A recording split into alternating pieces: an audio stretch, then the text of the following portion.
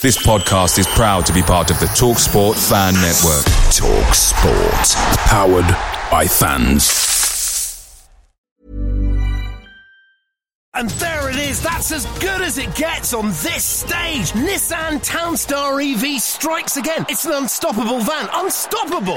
Just fantastic. You can actually see the ProPilot technology in action. Effortless parallel parking. It moves with all the confidence that comes with a 5-year warranty. And with a bench full of all-star van experts, there's real strength in depth here. That's all-star quality. Search Nissan Townstar EV and visit your local all-star van centre to see for yourself. Terms and conditions apply. 5 years or 100,000 miles, whichever comes first. ProPilot is an advanced driver assist technology. Driver's responsibility to stay alert, drive safely and control vehicle at all times.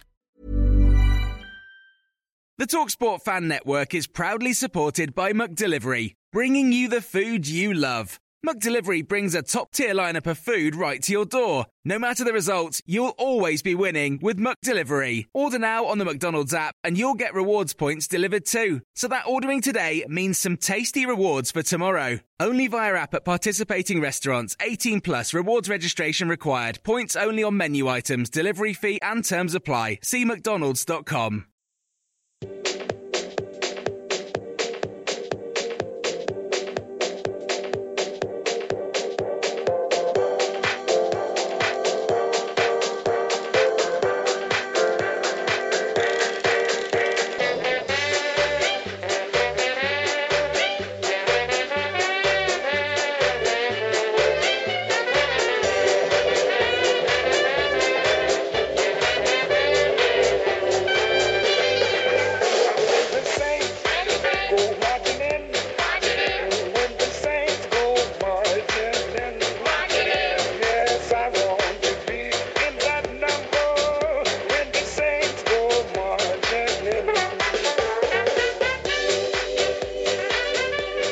Hello and welcome to Total Saints Podcast. This podcast is dedicated to the number one football team in Hampshire, which was rightfully reconfirmed just last week. Yes, we'll be chatting about a famous Saints win down at Fratton Park. I say win, I obviously mean a right humping, but I want to maintain a certain amount of class, of course. We'll also reflect on this weekend's Premier League game versus Spurs, although that was slightly less exciting. And finally, we'll preview the next fixture for Ralph Hasenhüttl's South Coast Heroes against Frank Lampard's Chelsea Football Club. At least I think that's what they're officially called. Speaking of Ralph, just like a football manager making the most of his squad, I've rotated the TSP Matchday panel for this episode.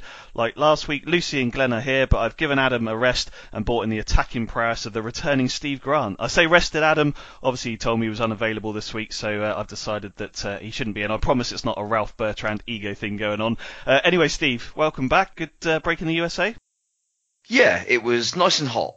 It was nice and chilled for the most part. Yeah. And obviously great to come back at 6:30 on a Tuesday morning ahead of the derby into pissing rain, which was wonderful welcome home. But at least the rest of the day went to plan. Yeah, no, that's good. So as you say, straight back into reality. But look, I mean, it's good to have you back, and as you say, fresh from visiting Fratton Park, which we'll catch up on in a moment. Just before we get the pod start, delighted to say that we'll be able to recognise a couple of new patrons that have signed up to support the podcast this week. So firstly to Tom McCann, who's signed up as a Klaus Lundit fan patron. Tom, thanks very much for you and your generosity. And second to Mark Baker, who signed up as a Matt Letizio patron, so our highest type of patron. And Mark also sent a note through which I just wanted to read out. So he said, "Hi guys, just wanted to say that I love the podcast and listen without fail every week. I really wanted to get involved and hope that my small contribution can help in some way maintain and, dare I say, even improve the pod. I think the combination of Ben, Adam, Steve and now Lucy, with super sub Glenn stepping into the breach whenever needed, makes it a must listen for all Saints supporters. Keep up the great work and keep marching in. Come on, you Reds." Mark, very much appreciate it. And as I say, welcome you to the TSP patron clan. Right, I can feel all of our podders, like me, chomping at the bit to get on with some Pompey chat. Let's go for it, in partnership with saintsarchive.com and saintsworld.co.uk and sponsored by happyhottubs.co.uk. This is Total Saints Podcast, episode 86. Me? I could never own a hot tub. Stop it. That's the kind of negative thinking that's preventing you from sitting in a hot tub right now. Talk to Happy Hot Tubs today, where owning a hot tub is as easy as 1, 2, 3. 1. Choose your hot tub. 2. Choose your accessories. And 3. Choose the way you pay with 0% finance available on selected models. I could own a hot tub. That's the spirit. You deserve happy with Happy Hot Tubs. happyhottubs.co.uk. Tuesday the 24th of September 2019, a night every Saints fan wherever you are in the world will remember. Portsmouth 0, Southampton 4, glorious stuff. Adams just dwelt on the ball a bit long, but he still got it to Obafemi, 30 yards out. Finds Danny Ings, who shoots first time. McGilvery with a good save. Southampton's first shot of the evening. Snapshot from Ings with his right foot. And McGilvery saved, and Ings will have another good deflection. Southampton totally against the run of play, have the lead. But it is Danny Ings who flies back into his own half. And he's found Obafemi with a good through ball. He looks to get Ings in. McGilvery can't get there before Ings, who toes it past him beautifully. Right-footed. That was a great counter-attack in the end. Saints might get it back in the box, and it is 3-0. And would you believe it? It is Cedric, the unlikeliest of goal scorers, who's wrapped it up. And Redmond's bearing down on the box, cuts inside towards the D on his right foot and makes it 4-0. That's all his own work from Nathan Redmond. The Saints fans celebrate. They've beaten Pompey 4-0. Credit for the sound clips, of course, must go to Adam Blackmore and Radio Solent. Lucy, last week we said just win. They didn't let us down. They didn't even just win, did they? They absolutely smashed it. Yes. I have to say, though... Eventually. I was about to say, the first half an hour wasn't comfortable viewing. It wasn't. And to be quite honest, I don't actually know how we didn't concede in that first period. But we'll history doesn't remember that. That's the important thing here. 4-0. Danny Ings looking very good, I thought. And yeah, looking kind of tactically quite conventional. I thought it was interesting that he didn't really kind of mix it up with any of his slightly crazy selections, and it all looked quite solid and quite good after the first kind of scare, I suppose. 2 minutes, yeah, absolutely. Well, we'll come and talk about Danny Ings and Alex McCarthy in a minute. I must admit, my wife walked in probably about 25 minutes into the game, something like that, and asked what the score was, and then pretty much Danny Ings scored, and I did that old cricket thing, which I'm sure you guys will appreciate, where literally because Saints scored and they were doing well, she was desperate to go to bed after about an hour, but I wouldn't let her leave the room because obviously it was still 2-0 at that stage, and I didn't want anything to go wrong, and you know in cricket that when things are going well, you don't leave your seat. But Steve, as we mentioned, you were there, of course, so what did you make of the sort of game and the experience itself? The experience itself, in terms of getting down there, was fine. I mean, for me, I didn't go the usual route that everybody else would have done. Because I wanted to get back up to London after the game. I parked in Havant and got the train in from there. Yep. So actually, it was an easy route in for me because it meant that I was basically in with all their lot and just blended in. I wasn't wearing colours, obviously, and literally just walked along Goldsmith Avenue, took a few photos of a few people being idiots, turned down the side street and walked into the away end, and it was easy. Obviously, going back was a little bit different. We got the escort back to the station, and that was kind of where my plan fell apart because all their idiots were still stood waiting on the platform at about 11:10, because they for whatever reason they didn't get on any of the preceding trains. So I didn't actually get out at Fratton until about 11:15. So that was slightly annoying. Yeah. But in terms of the game itself, I don't think I was ever particularly worried, and we're crapping ourselves here. I don't think the atmosphere ever got to us. It was just that they were swarming all over us for the first 25 minutes, and it was very, very obvious that was their entire game plan. Yeah, was basically first 25, 30 minutes, run at them, put them under pressure, force them into mistakes, see if we can get something early on. And then if we get something, then maybe that's when the psychological thing of the atmosphere and the pressure of the situation maybe gets to us. Yeah. Fortunately, we didn't concede the goal. And, I mean, they had, 2 or 3 pretty presentable chances. Yep. But other than that, I think most of their opportunities were just pot shots. Yeah. And I mean, if they're taking shots from 25 yards out on the corner of the area, it's like, well, I mean, if you stick that in the top corner, you say fair play to him. But I never felt. I mean, once McCarthy made that save from the header from the corner, that was the last time we were ever in any real danger, I thought. It was almost like watching Pompey, and it was almost like you think when you play FIFA and the energy bar goes down, it was almost like they blew themselves out of energy within 20 minutes, hadn't scored, and then literally had nothing to go on from, did they? But Glenn, I mean, look, 4-0. Who would have predicted that, Glenn?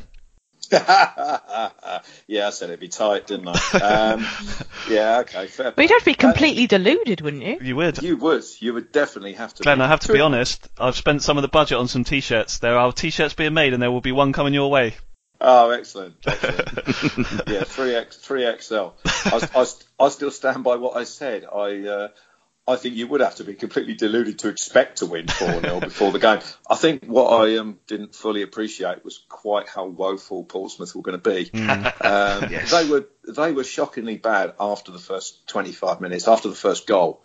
I thought we were the team that was supposed to be intimidated, and we were the ones that were supposed to fall to bits under the atmosphere. But if any team fell apart, it was them. I didn't think they certainly didn't do a thing in the second half. No. Between the second goal and the third goal, when they really should have been trying to get the goal to get back into it, they just did nothing really. It was extremely comfortable. Watching Saints, we're never comfortable in any game, and so when it does happen, it just feels weird. Never really felt like Portsmouth were going to score in between the second goal and the third goal. And once the third goal went in, it was party time. And to be honest, if Nathan Redmond had got his head up a few times and passed the ball, we could have scored 5 or 6. Yeah, that might have been overdoing it, I think, mightn't it? But look, I mean, it would have been hilarious. Yeah, exactly. So, but look, before we move on, ahead of his short break and in the cold light of day, the morning after, I caught up with Adam to get some of his thoughts on the cup tie atmosphere, Alex McCarthy, Danny Ings, Ralph, those sort of things. Here's what he had to say. Adam, it's the day after the night before. Saints have won 4-0 down at Fratton Park. Obviously, we're pre-recording this for TSP 86, so thanks for giving us some of your thoughts and reflections. From a Saints point of view, very much job done.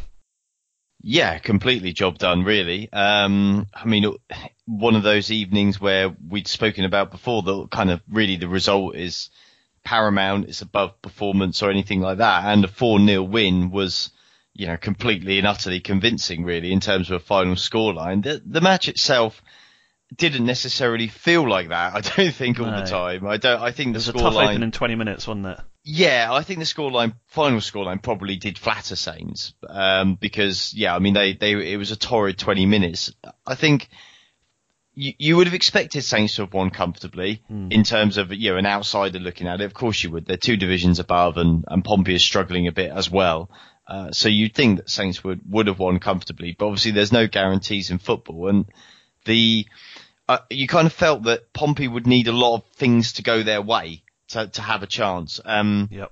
And then just before the game, some of those sort of minor levelers kind of appeared. The rain just started absolutely bucketing down, and then the wind really whipped up, and Saints had to defend that wind to start with. And it's those sort of little minor things, the conditions that you feel like, those will be potential little levelers. And then Pompey obviously started well, and Saints, unfortunately, as we're becoming accustomed to, started very slowly. And to be totally honest, Saints were very, very fortunate yet again, to kind of get away with it a little bit. Pompey just, they had a little bit of misfortune. McCarthy was excellent, and and there probably a couple of chances that they should have taken that they didn't, which was their fault. So Saints kind of got away with it, and I think there was a feeling even sat where the press box is right amongst the Pompey fans, that there was sort of a little bit of a general sense, kind of after 15 minutes maybe before Ings had scored for Saints, that we've kind of, from Pompey fans, we've started well and we've not scored. This is only going to end badly now. Because Saints' class was always going to show at some point. And if Pompey had those little levelers of the conditions and then had got a goal as well, then kind of they would probably have believed the upset was on. But the longer that it went on, I think the less belief they had. And obviously once Ings made it 2-0, I don't think there was any expectation from the Pompey fans whatsoever that they were realistically going to get back into it. Yeah, and we've, Saints fans, and you've watched Saints many, many years. I think how many times have we seen Saints start really well, not take their chances, and then go 1-0 down? So it did have that feeling of the shoe being on the other foot for a change, didn't it? But look, I mean, we spoke a lot about the atmosphere before the game. Ralph obviously commented it afterwards. What did you make of the atmosphere within the stadium, and particularly, Saints fans? There weren't many of them, but managed to get their voices heard in a quite intense environment. It was absolutely rocking. I mean, the atmosphere was amazing. It was electric at times. The whole ground was singing so loudly. All the Pompey fans, all the Saints fans. It was just, it was incredible. And it was interesting because, I think we had a little offline discussion about it as well. But obviously, Ralph, I think, was getting a bit sick to death in the build-up of answering the question, do you understand what this is really all about? Yeah. But Ralph was very good at saying, yes, he understood. But then when pressed on kind of what he understood, it didn't sound like he understood at all. And I thought he was a bit dismissive in the end. It might have just been that he was frustrated with the constant questioning, but was just sort of saying, oh, our players have played in derby games, around the world. I've seen played in derby games. So, it's nothing new. And you're thinking, yeah, you're in for a rude awakening, mate, when you step out on that touchline at Fratton Park. And sure enough, I think afterwards I said to him, I actually asked him, my first question to him in the press afterwards was, you said before the game you understood. Do you now really understand? And he laughed and was like, yeah, kind of basically, yeah, I really get it now.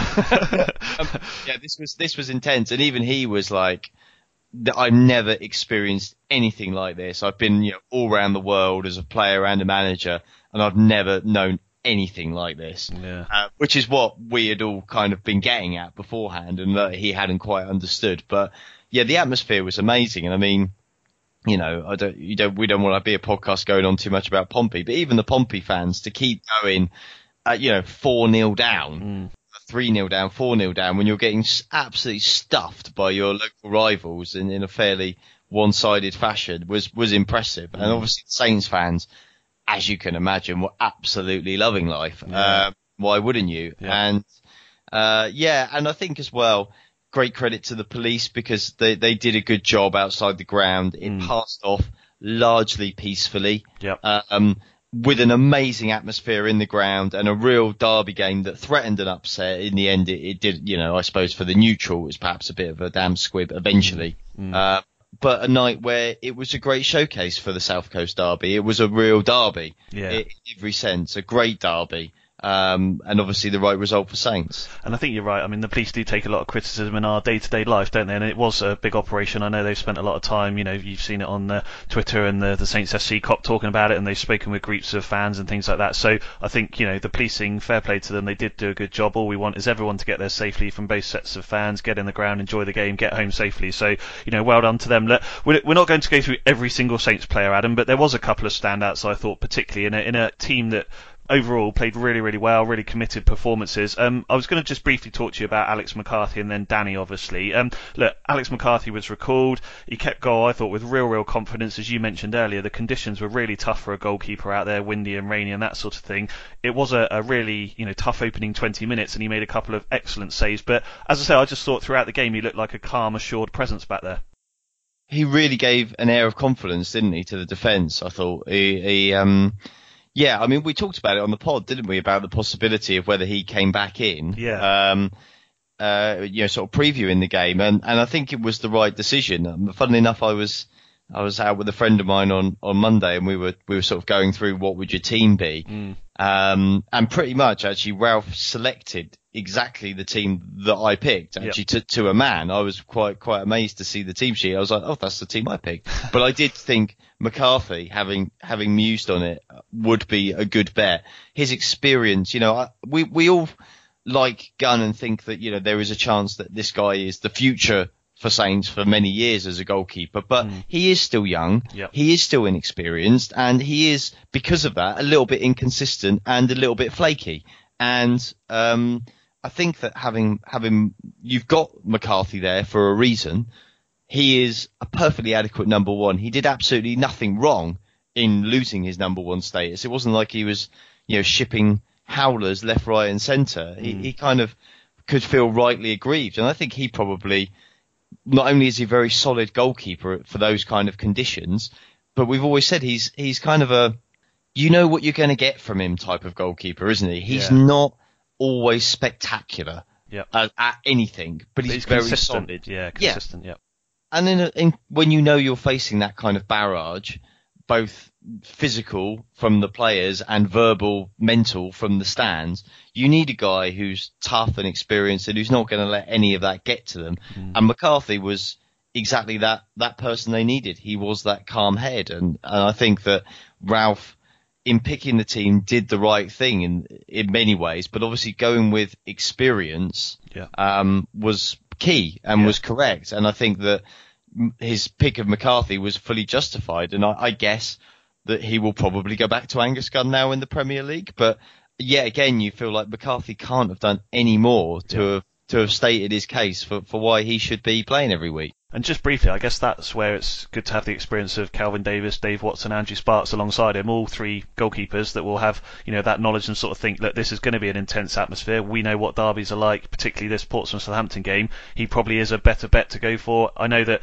managers tend to sort of shuffle their cards a bit for cup games anyway, but maybe that is where it's a word in the ear of Ralph to say, look, McCarthy's probably a sensible shout for this game anyway. Well, you would guess, like you hinted at there, that the chances are that McCarthy would have played had this been, I don't know, Rochdale away or in the cup or something like that. That probably McCarthy will be the cup goalkeeper this year because they need to keep him sharp and give him some games. So he probably would have been playing regardless. I guess the only question would have been in Ralph's mind for this one, well, I need to play probably about my strongest team here. So do I just kind of stick with the Premier League goalkeeper? Well, actually, when you've got two goalkeepers, I think that are pretty hard to choose between, then you would think, well, okay, maybe I stick with plan A and go with McCarthy. But then when you actually look at the attributes that they've got, then McCarthy, I think, was the obvious choice. Yeah.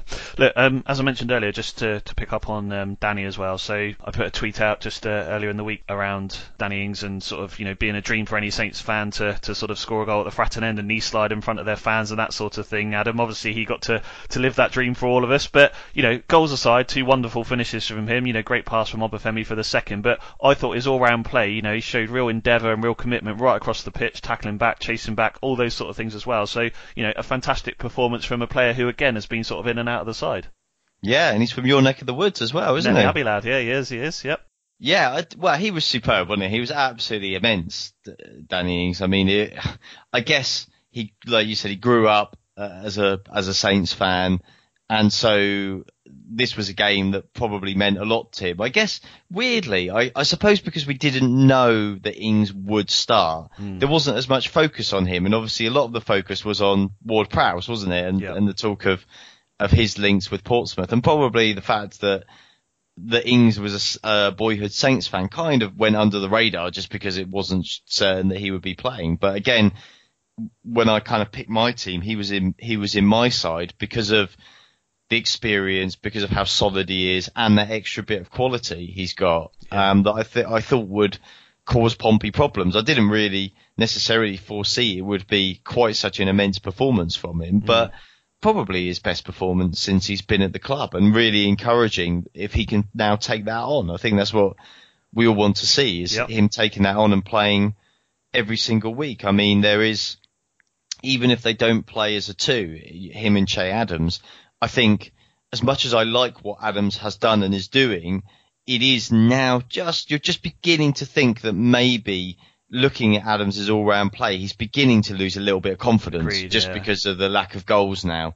And maybe if it continues much longer, Ralph might think actually it's time to give him a breather and just take the pressure off him. Well, I mean, Danny Ings has kind of maybe accelerated that decision still further, because if Ralph does decide he doesn't want to play them as a two, well, I mean, if Danny Ings is going to be in that kind of form, well, you've got your almost £19 million striker that you paid for, that you've kind of been waiting to get fully fit and sort of show up. And so, yeah, it was a cracking performance that showed so much about what he can do and what he can deliver. It's just a case of now from the Saints' point of view, you want to see that more regularly in the Premier League. Yeah, and I think you're right with Che. I mean, it's, you could sort of evidently see, I think there was an occasion first half, I think, where he just went to pass it straight out, playing some of his dribbling, that sort of thing. But, it's still early in his Saints career, and I think, important that we carry on backing him, and I know you're not saying that we shouldn't do that, but I think it will be interesting to see how Ralph handles that situation. So, just finally on the game then, Adam, we spoke about Ralph in the last episode and the pressure on him about this game and getting a result. Ultimately it was all about winning, but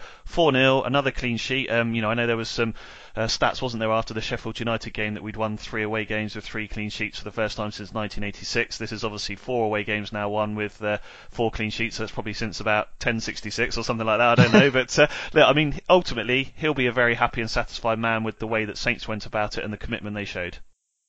Yeah, of course he will, and I think that Saints fans can also be happy with Ralph as well. I mean, he has rightly come in for some stick, and I don't disagree with it. I've been criticising as well.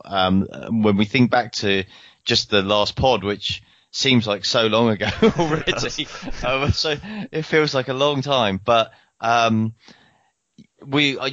sort of said the thing I thought about what had happened was yes, I felt Ralph had made some mistakes, but the key was he going to learn from them, or was he going to just be completely stubborn about it? And he showed that he learned from them, because he went with Pompey with the team most people would have picked. Yep. He went simple and easy to understand formation. He didn't overthink it. He didn't try and be too clever, which is the accusation of what's been happening more recently. And in the aftermath of Bournemouth, kind of that experimenting came to an end. Hopefully that will continue now.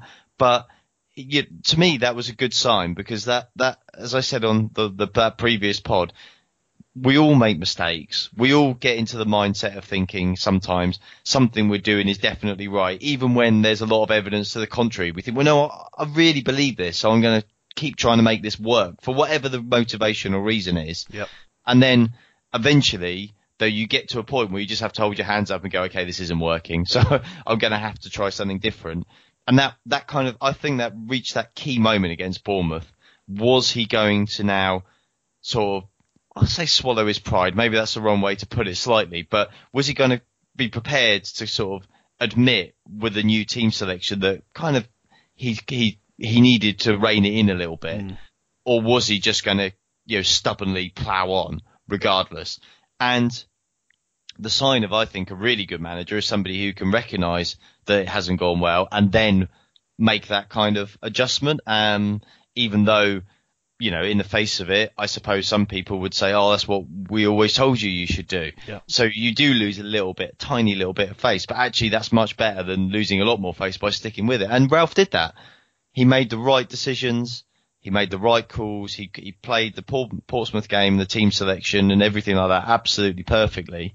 And now, again, a bit like we said with Danny Ings, you kind of just hope that, keeps going and continues into their Premier League form. But I think this was an encouraging sign, and it's, let's be honest, it's a one-off match against Portsmouth. It's the first win there in 35 years, whatever. And while completely, it is fair to say that it was a Premier League team against a League One team, so you would fully expect a Saints victory. They still needed to go out and do it, and they've done it, and so they kind of deserved their moment in the sun, including the manager, who's obviously come in for a bit of stick. Lucy, you spoke about the first 20 minutes there. How vital do you think it was for Saints getting through that? Because we have started games very slowly in the first half this season. That was the first time we managed to get on the score sheet. But as we sort of mentioned, particularly not only the sort of rearguard action, but particularly Alex McCarthy's performance as well.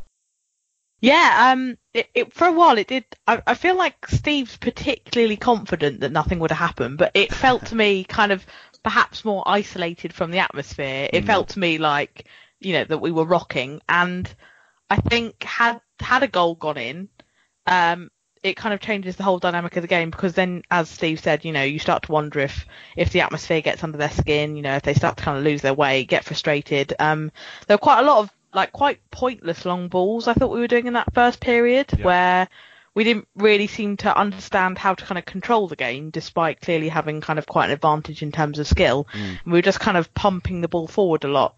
And that's not really Danny Ings' game. And if you're, kind of centre back for a lower league team, that's not going to be the sort of stuff that, intimidates you or shifts you out of position or whatever.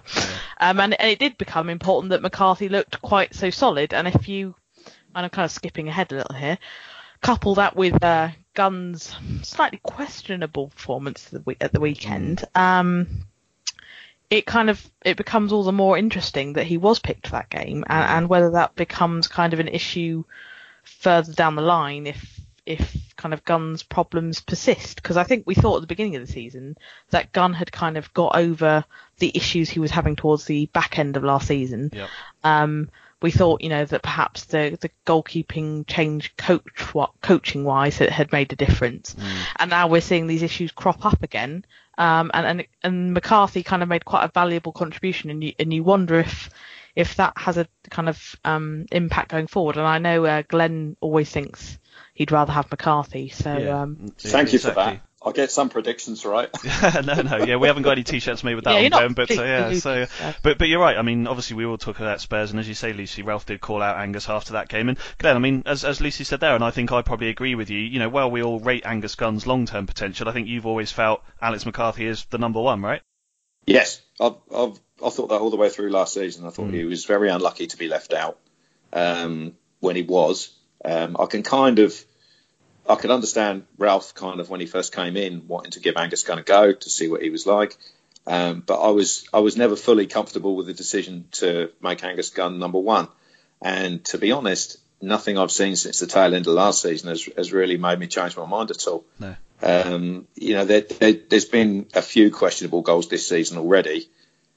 Bit unfortunate, Spurs one, but again he didn't really make himself big. He kind of made himself the opposite. It was like he curled up in a ball almost. It was a strange one, but I think McCarthy just played because he's the Carabao Cup goalkeeper. Yeah. And it's a change that we can make without, if you think Gunn is number one, McCarthy's certainly not much worse than him, so it doesn't weaken the team much. So I think it was just a case of he's the Carabao Cup goalkeeper, but I think he proved in that game that he's the better goalkeeper. Yeah. Again. It'll be interesting to see what happens when he comes back. Obviously, I think he's got a slight niggle, hasn't he, which is why he wasn't in contention for Spurs and wasn't on the bench. But, moving to the other end of the pitch then, Steve, Danny Ings, of course, I think the performance that any young Saints fan would dream of growing up, scoring a couple of goals against Pompey, a couple of knee slides. I thought he was going to go full Adebayor for the first one, but I think he probably ran out of puff. But, he spoke about the game and spoke about his dreams, but, nailed it really, didn't he? Yes. And where better to do so than at the Fratton end. Yeah, exactly. I'm really desperately hoping to find somewhere where I can get a high-res photo. Basically, it's a Getty Images photo of him sliding in front of the Fratton end, and you could see that one Saints fan in the disabled section with his thumbs up. Yeah, Lisa Tibble's dad, I believe. She's been going on about it all week, so I don't know Lisa, but I know it's her dad, I think. So fair play to him. I want to get a copy of that photo, but unfortunately, Getty charged £375 for it. Yeah, and the other problem I think is Matt Watson, who I know listens to the pod. So Matt, he's in the photo. He was taking the photos of him right there, wasn't he? So I think that was the trouble. He was probably a bit too close. Yeah. Yeah, but yeah, for Ings to be the one that kind of his goal settled it. Really, it was once they got 2-0, there was no way they were coming back from that. Really, particularly right on half time as well. So. Kenny Jackett's half-time team talks kind of thrown out the window with a minute to go, which is always glorious in that sort of situation. Yeah. But yeah, I thought Ings was very good. And speaking to a Pompey supporting friend of mine, he basically said that he was kind of struck by how clearly miles apart even someone like Ings is from anyone they've seen at Fratton for years. And let's be honest, he's a fairly sort of middle of the road Premier League player in the grand scheme of things, and yet he was just head and shoulders above anything that they could throw at us. Yeah, to be fair though, Steve, even when he joined last season from Liverpool, I thought straight away watching him, even his movement looked a level above us, and it's almost like we've dragged him down to our level a bit. But even when he did come, you could tell he'd been at a bigger club. Yeah, I think the movement thing was, we'd had not a year or so of watching Charlie Austin waddle around. So I mean, you or I would move faster than Austin, I think. Yeah, true. And look, I mean, obviously, it does feel like a long time ago, Lucy. We were just saying that before we started the pod, and obviously, spares aside, how characterful do you think that sort of game in those conditions and that atmosphere could be for some of these Saints players? Because there was a lot of experience in the side, but likewise, some of them wouldn't have played in those sort of environments. So, longer term for Saints, the rest of this season, for example, how much do you think a performance and a result like that could help them? I want to say lots, but actually I think when you kind of put it in context as to kind of how the rest of the season is, kind of gap in quality more generally, and kind of the other experiences they'll have the season, which kind of are kind of worlds apart from that. Given the kind of comfort of that second half, I can't really see it being a huge influence. But that said, I was really impressed by kind of how much Ward-Prowse really kind of got into the game. And I thought it was quite a interesting step in his development as a kind of character within the team, because I felt like he, being a local lad, kind of had understood the significance of the derby and really got into it, but not necessarily just in a kind of, bantering way, but in the way he tried to kind of get on the ball and at a time in the game when we weren't potentially kind of making the most of the ball. He seemed to kind of get his foot in, and I think there is an interesting point there. I think Højbjerg hasn't been at his best. No. And I do wonder if there is potential going forward, given the kind of performance Ward-Prowse gave, whether he might be given kind of a go in that central midfield berth.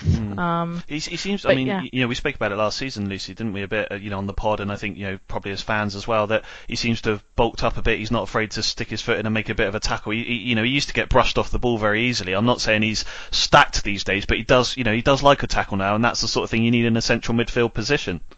Yeah, and it's not necessarily even that physical change, but his kind of approach to using his body and using the physical side of the game and having a bit of edge to him. There is a kind of a bit of a kind of nasty edge to him, and I think there was for many years this kind of concern that he was a bit nice, that if he wasn't careful, the kind of game passed him by, and it was all a bit kind of concentrating on his immense technical ability, but not really kind of doing enough off the ball and kind of when we're on the back foot, which you need to do if you are going to play in a kind of more combative role. And I'm not sure the way he's being used at the moment, like we saw at the weekend with the right wing back spot. I'm not sure that or the right wing role really suits his skills as they've kind of developed now. And I think he's getting to a point in his career where he needs to establish some kind of long-term position and long-term role. Yeah, I don't think any of us are ever going to like him at right wing-back, really, are we? But no, and I mean, Glenn, we spoke about stats after the Bournemouth game last week, and the fact that we'd had a lot more shots. It was kind of almost role reversal down at Fratton. I know the score obviously ended up being 4-0, but Pompey did end up having more shots. I think we had a seventh as many corners of them. I think we had one, they had 7, that sort of thing. But as we know in football, and we've often seen with Saints, it's not how many, it's how many you take, right? It's the only stats that matter is the goals at the end of the day. I'm not a massive fan of the overstatting that goes on these days. I've had a few arguments with people about that. Fine, if you get something out of it, then great. But I think it takes something away from almost watching the game with your own eyes. Sometimes you can see things that you don't need stats to tell you. But I mean, for all Pompey's pressure. In the first 20 minutes, what was it? 2-3 chances anywhere near the goal. Ones, really, It really wasn't much. I mean, the bit of the game that really mattered was the bit from 20 minutes to 70 minutes when they did absolutely nothing. Going back to the Charlie Austin comment, wasn't it nice to see Brett Pitman? It was like Charlie Austin reincarnated. Remind us of your blog line about Brett Pitman, Glenn. Well, it was something about looking like a guy who drunk 8 pints, waddling through a bar at the end of the night, trying not to knock everyone's beer over, trying to get to the kebab shop. It's exactly what he looked like. He was unreal. Yeah. I remember him from earlier on in the season yelling at a ball boy or something. So he's obviously an Austin type of character. So fits him well down there. Yeah, he does. He's probably the poster boy down there, I expect. There we go. But no, cool. I mean, as Adam and I discussed, and we did in the pod last week, there was a lot of pressure on Ralph to win the game. Of course, after the game, he was a very happy man, as he told SouthamptonFC.com. unbelievable for us, important for the fans, very important. And I'm very proud of my team and of the fans because we had really a hard fight today and it was not easy, but I'm very happy that they showed us the way, and I'm happy that we reached the next round. We had a little bit of luck in the first 15 minutes, so they had 2-3 chances. It's always tight against such an opponent, and if you score in the right moment, and I think that the first goal was our first chance, then everything can turn, and I think it was a fantastic performance from Ings today, and he worked hard and he deserved to get his 2 goals and helped us massively today. Steve, I think we can agree that probably whatever and wherever Ralph goes from here, I think that game and that win and knowing what it meant to Saints fans is something he'll probably always remember. Yes, I would imagine so. I mean, last time we won down there was '84, and we've had a few attempts down there, and managers have come and gone, some better than others, but no others have managed to win down there, and obviously by a record margin. So yeah, I mean he's in the record books for the right reasons already, regardless of kind of what happens from this point forward. Yeah, I mean, look, just briefly reflecting on the draw. I mean, it doesn't really matter because we've beaten Pompey, so who really cares? But as you put out a great stat this week, and I know Adam loves getting in the Corsa and driving to grounds here, there, and everywhere up the country. But 10 away draws in a row in all cup competitions. I mean, they must put little prickles on the Saints ball so they know that to pick them out for an away game or something, mustn't they? It's weird how these things kind of go in peaks and troughs at times, because I remember because when I posted that, I had a reply back from I think it was Andy Gray, who's one of the ground staff down at Staplewood, and he said that I think we'd had 13 home draws in a row at one point in around 2010-11. Right. So obviously the years where Johnson's Plate Trophy run. And we had a couple of half decent cup runs in both FA Cup and League Cup as well, and we had so many extra home games in that period. So I guess there's kind of a balancing effect. I mean, the theory is that it's a 50-50 shot, but I mean, nobody's never entirely convinced, are they? No, I mean, all I can think is that at the start of the season, Saints get sent like the FA Cup bannering, and they get sent the Carabao Cup bannering to go around the ground and all that sort of thing, and they just send it straight back these days. But there we go. Look, just to finish, having maintained our respectful calm throughout the last few weeks ahead of the game, I think probably because we didn't want Saints to bottle it, I felt it only right to end by reading some post-game tweets from good old Pompey fan Joe Michalchuk. I think that's how you pronounce it. So the Poundland Alan Carr, as I saw Chris had called him. Yeah, so he's at Joe Michalchuk on Twitter if you want to look him up. But if you haven't read these, I thought it would be good, and I took screenshots because I'm sure that in the cold light of day that Joe might have deleted them. Surprisingly, he hasn't yet. But here we go. Pompey thoughts from Joe. Number 1, Saints FC, one of the worst set of fans at Fratton, looked absolutely petrified in the first 20 minutes and scared to pipe up even sporadically, which is no surprise as they've no heritage or history. That sort of big game is new to them as a fan base.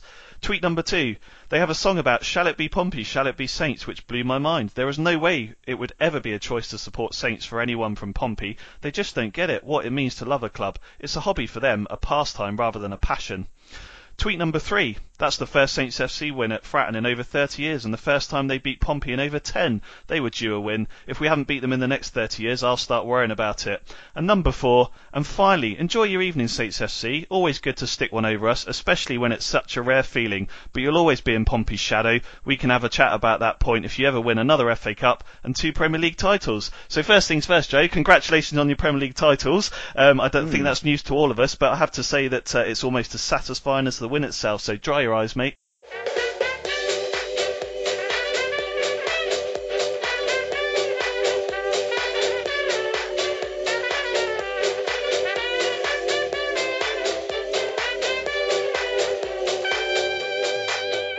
Moving on briefly to discuss the Spurs game then, Steve. After all the Pompey sort of excitement, a bit of a frustrating day at the office, a chance missed.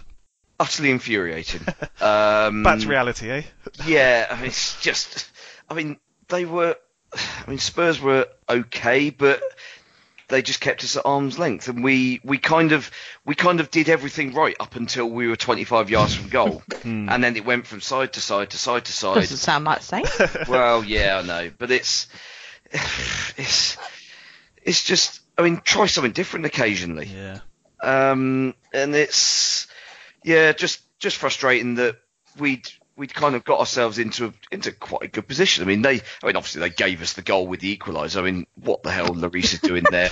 I mean, is anybody's guess. It's great watching though, isn't it? It's great fun when it goes your way. And I mean, of course, Ings has now got 2 goals this season on the strength of literally doing that. Well, and he had 2 in pre-season, if you remember Preston, and where was the other one? Preston and Feyenoord. Feyenoord, there you go, you see. So, yeah, he's making a career out of these, isn't he? So, it's really interesting if you watch his movement on the Lloris thing, because he starts off with jogging, then he gets a little bit quicker, and then right at the last, he absolutely sprints towards him, and it obviously catches him out. So I think it's more than luck; it's something he works on. Definitely. The pace the pace that he goes in at is very much. I think he's worked on that.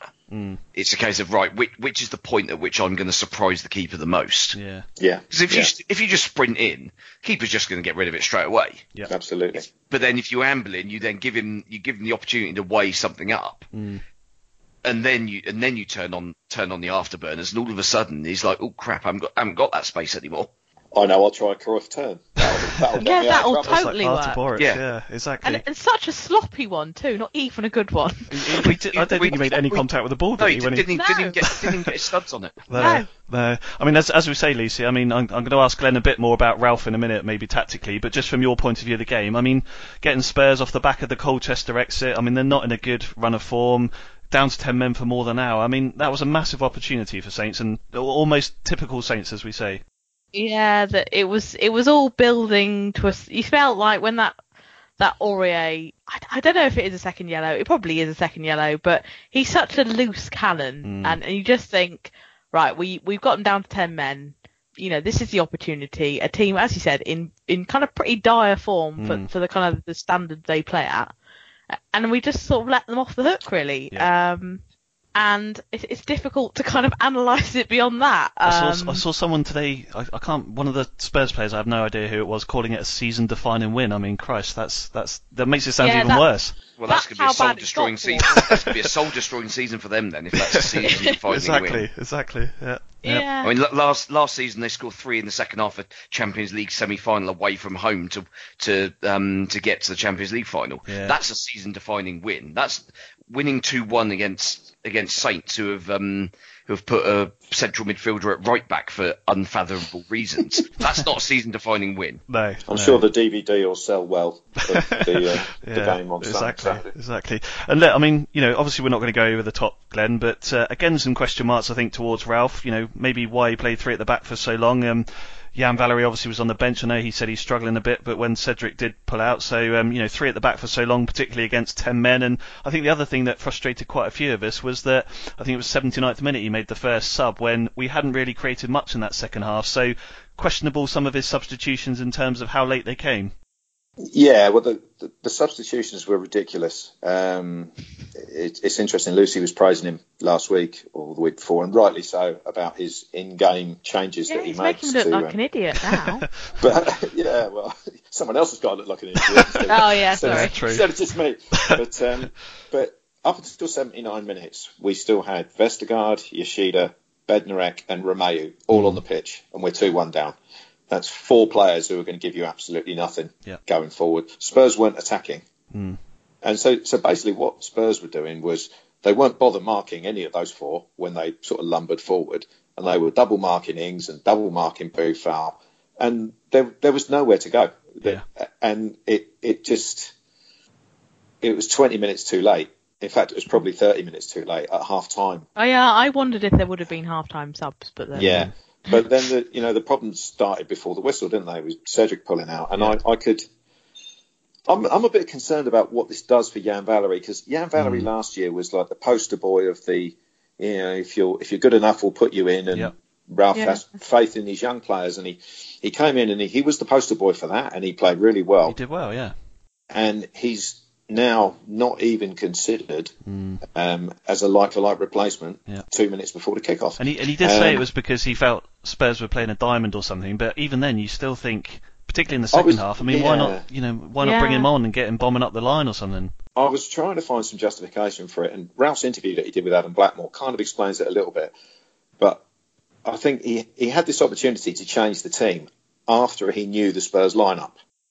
Now, Spurs have had Lamela playing every game this season so far, and Eriksen played. So maybe Eriksen tends to play a little bit more centrally. So maybe, and he obviously thought they're going to play this diamond formation. So he changed it a little bit. But the main problem for me was that it got Vestergaard on the pitch. And Vestergaard is okay if we're compact. He's just about passable if we're compact. But as soon as the game gets stretched out, he's an absolute liability, and because he has to run. And if you look at the second goal, again, we have the 6'6" defender who doesn't win the header, and he doesn't clear out Harry Kane either. No. You've got to do one or the other. Kane wins the header, spins off him, gets into the penalty box, scores the goal. And it's just horrible. And in these away games against the good sides, I just don't think you can afford to have him on the pitch, because if there's space to, if teams play in the space behind him, he's a liability. But the subs that came on didn't do anything. Armstrong did nothing. Obafemi did nothing. I think Long touched the ball too once. late, wasn't it? Really? Went off his knee 30 yards out of play. And it was just.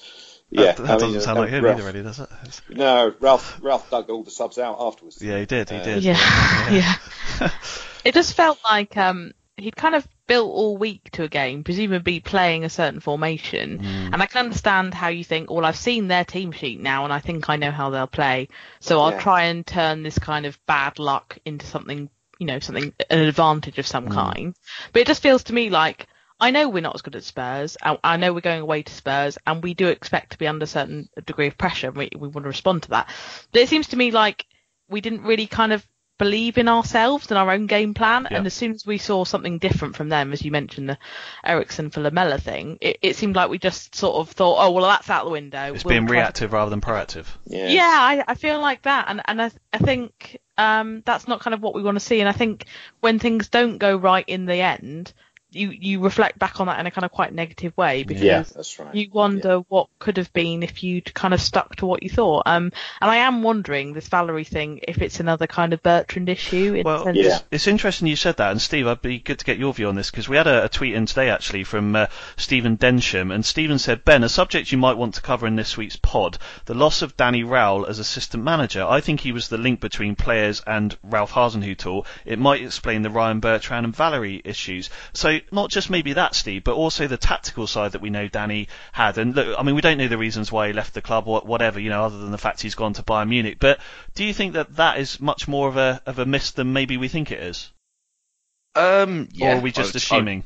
I think the evidence in front of our eyes tells us quite a lot there. I think the fact that Ralph has felt the need to change so many things during the game is largely because he's got it wrong at the start.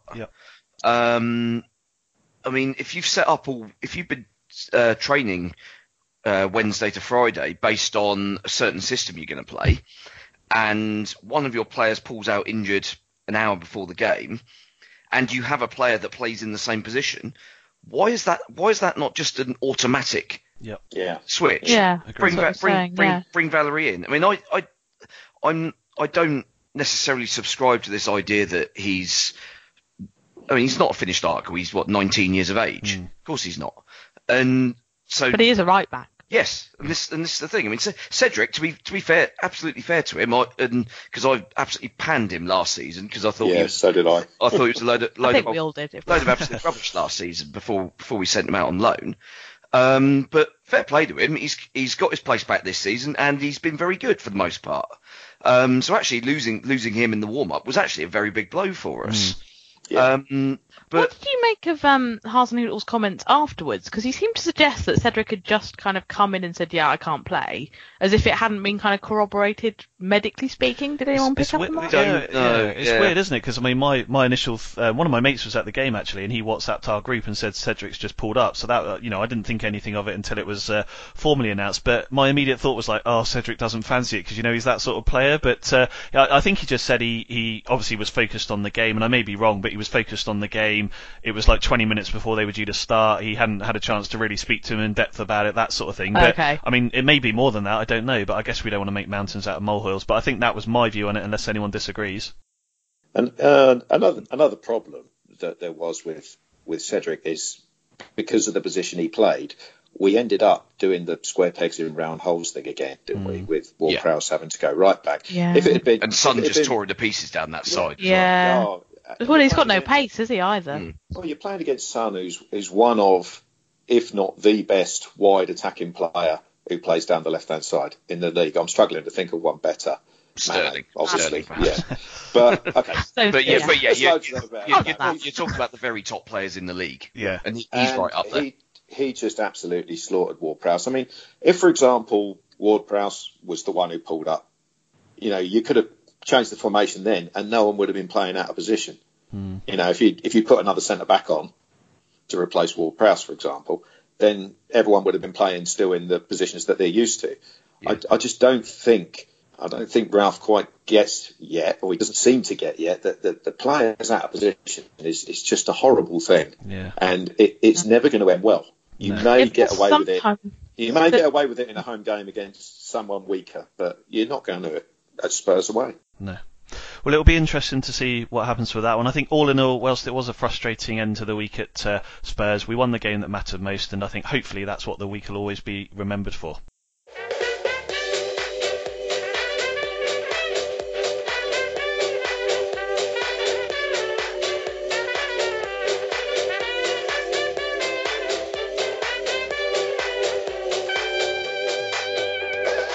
Total Saints Podcast. Sponsored by happyhottubs.co.uk. Next up for Saints ahead of yet another international break is the visit of Chelsea to St Mary's. Not a great record against them, Glenn, particularly at St Mary's. I think right back to the first ever game at St Mary's when they beat us 2-0. So a game we can probably get something out of, but it'll be tough. Yeah, well, they haven't got Hazard anymore. That's and one he's the less one worry, who usually just absolutely murders us, doesn't he, every single game. Yeah, we wanted to be playing Chelsea first week of the season, didn't we? Because they weren't looking particularly great at the start, but Lampard does seem to be getting them playing the right way now, and they're beginning to look like a very good side. I'm still not convinced by Tammy Abraham up front. I think if we can handle him, but what worries me is the players like Hudson-Odoi coming back in. Yeah. He's a very good player. I like Mason Mount in midfield as well. He looks good. Yeah. I was going to say, hopefully we can remind him of the score from last week. Yeah, I didn't know that until someone pointed out a couple of days ago. Yeah. But no, it'll be a tough game, and if we get anything out of it, that'll be a good result. But it's definitely one that we've got to go into and with designs on winning it with our own game plan, ideally. Yes. Yeah. I mean, it is early days for Chelsea under Frank Lampard, Lucy, as I think Glenn's rightly said there. But from what you've seen so far, what do you think he's bought them, if anything? Because I think maybe one of the things that sort of stood out for me, a bit like Glenn's mentioned there, is he's starting to embed a bit more youth in the team with the likes of sort of Tomori and Mount and Abraham obviously playing regularly. Yeah, that seems to be kind of partly enforced, isn't it, because of their transfer ban? But that has been something that he's been keen to kind of come through with, and I think the relationship he's built with the likes of Mason Mount when he was managing Derby kind of has played into that, and they are a very youthful, kind of exciting attacking side. I think they have had problems, particularly in sustaining performances. Kind of into the second half, which I think they are slowly working on it, and it's slowly becoming less of an issue. But certainly in those early games of the season, that was the problem, that they were kind of putting a really good first half performance in and then not really following it through.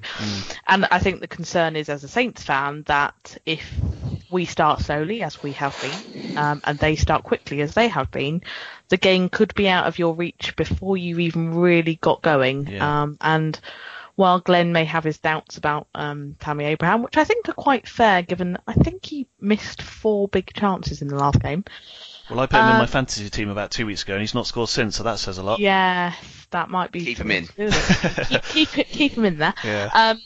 I think they will still provide a threat, and I expect quite a high-scoring game, I think. Yeah, and from a Saints point of view, Steve, I mean, as it's one of the big six still, do we still deem these free hit? I mean, I remember when I met Ralph, he was saying that he deems these games almost Champions League games for Saints. You end up with sort of 14 teams that you're essentially playing against. Or do we think that, bearing in mind, this is going into the break, we've only got 7 points from 7 games, we need to really get something from this game. So, I mean, do you see it as a free hit, or do you think there's a bit of pressure on Saints to get something from this game?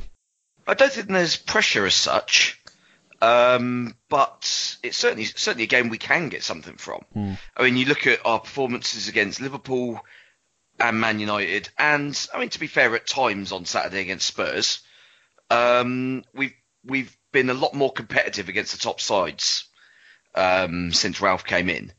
Under Hughes, we'd just roll over and damage limitation. Damage limitation from the word go. And at least under Ralph, particularly at home, we're at least having a go. We've got an idea of how we want to play, whilst also, I mean, at the end of the day, you've got to be mindful of the fact that you're playing against better players. Yeah. So you've still got to be looking at what's happening going the other way. But I think, Chelsea's defence, that clean sheet that they kept on Saturday was the first clean sheet they've kept since their first pre-season friendly away at Shamrock Rovers in pre-season in July.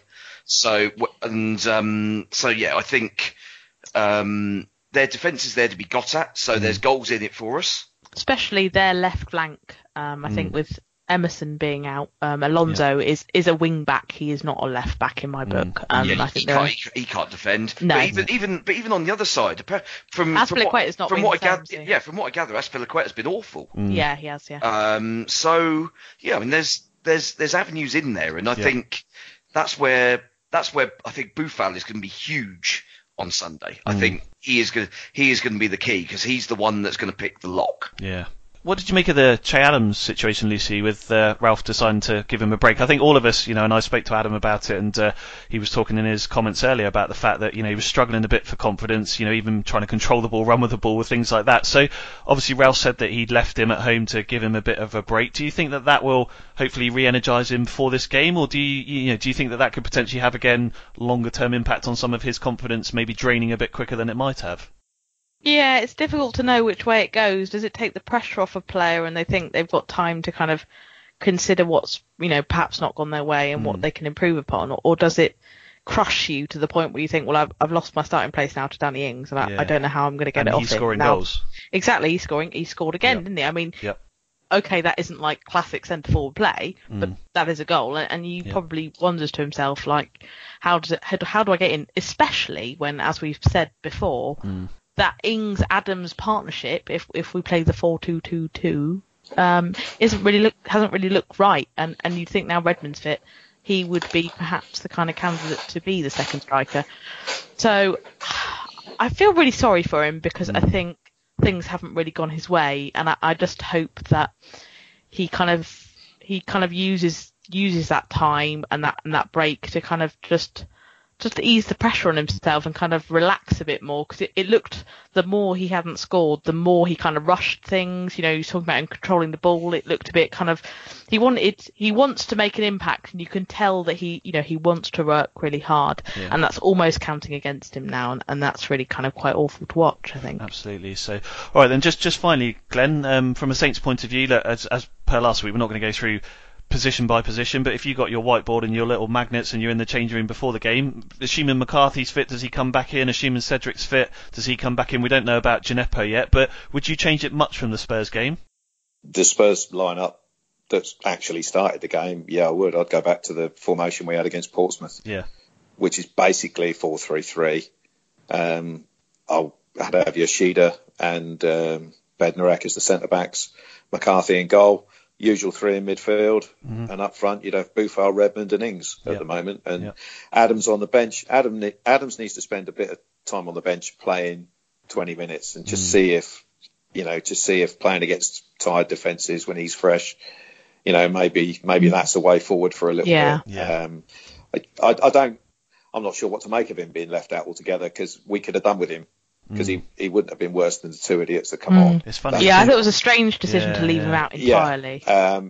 We could have done with him running and trying to put the cat amongst the pigeons a bit, because they're defending. Alderweireld and Vertonghen was so comfortable. He would have been an ideal sub with 20 minutes Absolutely. to go, really, wouldn't he? As you say, it's funny how these things work out, isn't it? But there we go. So, well, let's have some predictions. Lucy, we can't overlook the fact, of course, that you went for Spurs to win 2-1. So your first correct prediction of the season, well done. So you've actually shot to the top of the table with 6 points. Adam has 5. Steve has got 4, and then I picked up another point for, of course, saying that Spurs were going to win 3-0. So we've got some predictions in already for the Chelsea game. So good old Adam Leach has gone for Chelsea to win 2-1. I've gone for Chelsea to win 3-1 because I'm being as pessimistic as ever. Steve, what do you reckon? It's one of those where if you get a good start, then you've got them on the back foot, and I think we've got a week to kind of sort out what we didn't do well at Tottenham. And I think if we make a fast start, which would make a very pleasant change for this season. It would. I'm gonna stick my neck out and say we're actually going to start fast this week. Wow. Is that your prediction? Yeah. We're going to start fast. I'll just write that down. Prediction. So as a result, we're going to win 3-2. 3-2. Cool. Yeah. Excellent value for money on that one. Defence is on top. Yeah, the £65 seats will be delighted with that scoreline, so that's good. Lucy, what about you? I'm going to go with 2-2. You're on a roll now. 2-2. Yeah. I think there'll be goals because I don't have faith in either defence, if I'm honest. Yeah. And I think we'll start slowly but come back into it. So the reverse of what Steve just predicted. But yes. Good. All right. Glenn, there's not a clean sheet anyway, yeah? Are you going to add to that? No. No, and I'm probably not going to be on a podcast next week, so I'll go 4-0 to Saints. You can take the piss all you want. Lucy stole what I was actually going to say. 2-2 draw. I watched Chelsea play their game against Liverpool a couple of weeks ago, and as everyone said, their defence looked dodgy, especially in the air. The ball in the air, they didn't look comfortable at all. I don't know how tall Tomori is. He doesn't look the tallest. He's quick though, isn't he? That's the thing. He's very quick. But he kept up with Salah amazingly well. Yeah. I think. Yeah. But when the corners came over, and the second goal was a Firmino header from 3 yards, wasn't it? Because just no one jumped him. Set piece at all, could they? Yeah, they didn't defend set pieces particularly well. So you never know. I think 2-2 is a decent prediction.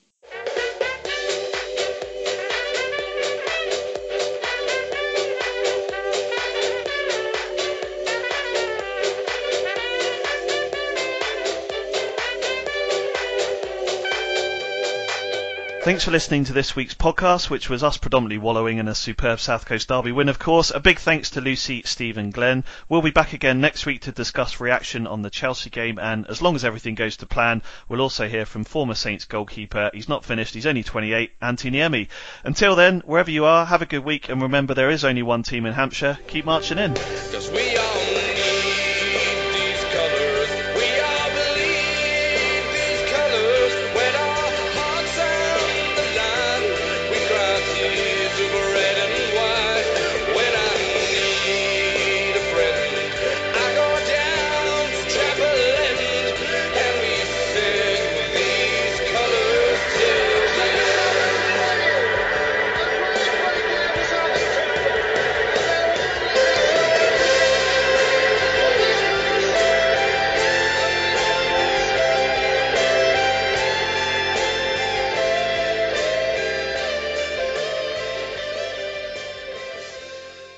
Away days are great, but there's nothing quite like playing at home. The same goes for McDonald's. Maximise your home ground advantage with McDelivery. Order now on the McDonald's app. At participating restaurants, 18 plus, serving times, delivery fee and terms apply. See mcdonalds.com. And there it is, that's as good as it gets on this stage. Nissan Townstar EV strikes again. It's an unstoppable van, unstoppable. Just fantastic. You can actually see the ProPilot technology in action. Effortless parallel parking. It moves with all the confidence that comes with a 5-year warranty. And with a bench full of all-star van experts, there's real strength in depth here. That's all-star quality. Search Nissan Townstar EV and visit your local all-star van centre to see for yourself. Terms and conditions apply. 5 years or 100,000 miles, whichever comes first. ProPilot is an advanced driver assist technology. Driver's responsibility to stay alert, drive safely and control vehicle at all times. This podcast is proud to be part of the TalkSport Fan Network. TalkSport. Powered by fans.